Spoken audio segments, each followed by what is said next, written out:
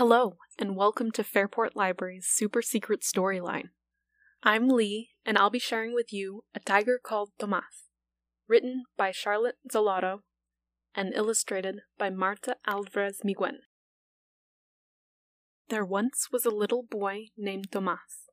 He was very nice, but when he and his family moved to a new house on a new street, he took it into his head that the new people might not like him. So he never left his stoop. "Why don't you go play with that little girl Marie?" his mamma asked him. "Maybe she wouldn't like me," Tomás said. "Of course she'd like you," his mamma said. "Why wouldn't she? ¿Por qué no?" But Tomás didn't answer. "Why don't you visit the lady with the black cat down the street?" his mamma asked. "They might not like me," Tomás said. "Of course they'd like you. Why shouldn't they like you? ¿Por qué no?" said his mamma. But Tomás didn't go. "That tall boy named Gerald looks lonely," his mamma said. "I don't think he'd like me," said Tomás. "Of course he'd like you," said Tomás's mamma. "Why shouldn't he like you? ¿Por qué no? Everybody likes you." But Tomás wouldn't leave his stoop. He sat there and watched when Marie played hopscotch. He sat there and watched the old woman's cat as it prowled through the grass and shrubs. He sat there and watched when Gerald walked past the house, and he thought about how tall he was. "Oh, Tomás," said his mamma, "everyone will like you.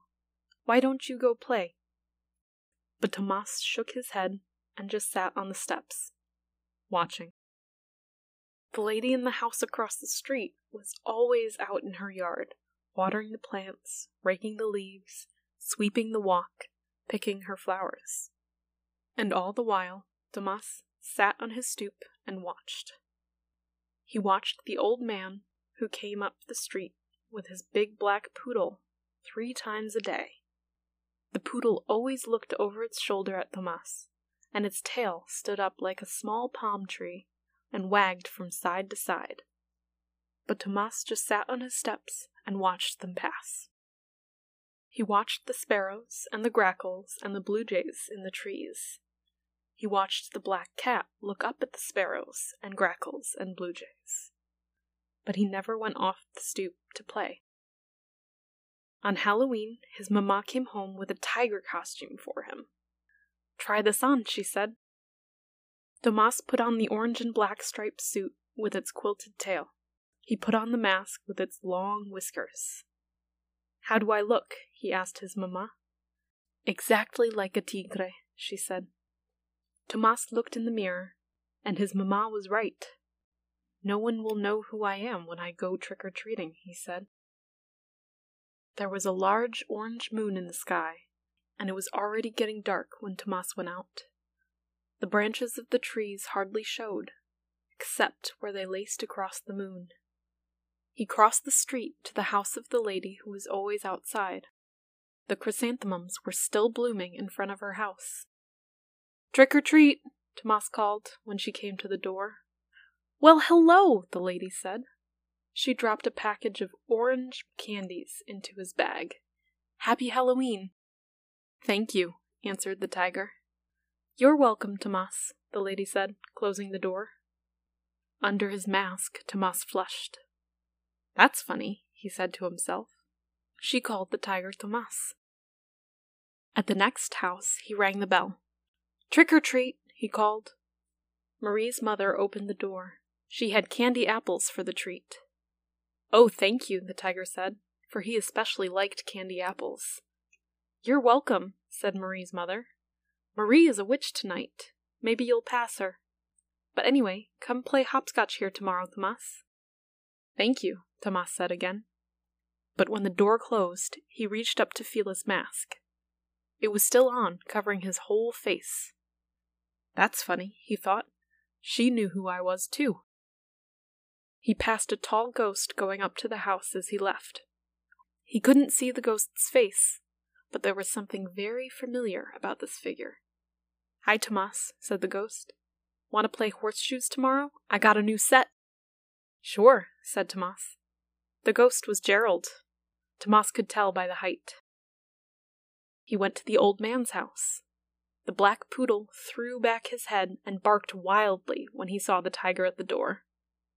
But when he sniffed at the tiger's feet and sniffed at the tiger's quilted tail, he suddenly put up his own palm tree tail and wagged it hard. "Trick or treat," the tiger said. The old man had made big pumpkin cookies. "Fresh baked, Tomas," he said, winking as he dropped one in the bag. "Best thing for tigers," he added, and winked again as he watched the tiger go down the steps. He called the tiger Tomas too, thought Tomas. Now he rang the bell at the house of the old lady and the black cat. "Trick or treat," he called.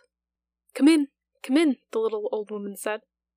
Her black cat looked curiously at the tiger, and the tiger reached out to stroke the cat's black, slippery fur. "He loves that," the little old lady laughed. "Come play with him again, Tomas," she said. "He gets lonely." "So do I," said Tomas. She knew too, he thought to himself as he turned toward home. The orange moon was a little higher in the sky. The sky was a little blacker than before. He couldn't see any of the branches against it now. A group of ghosts and goblins was coming down the steps of the lady across the street, and a solitary but familiar-looking witch, with her broom under her arm, passed him. He looked at her curiously as he walked slowly towards the steps of his house. It was Marie. "Hi, Tomas," called Marie. Tomas walked upstairs to his own room. He looked in the mirror at the tiger, at the tigre. The tigre in the mirror looked back at him, whiskers and all. "Have a good time?" asked his mamma. "How did they know who I was?" Tomas asked. "Did they?" said his mamma. "Yes," Tomas said. "The mask didn't fool them a bit, and they all asked me to come back." "I guess they all like you," his mamma said. Tomas looked at her. Suddenly he felt wonderful. Maravilloso. "Oh, I like them too," he said. And when he took off the mask, he was smiling. The end. Thanks for dialing in.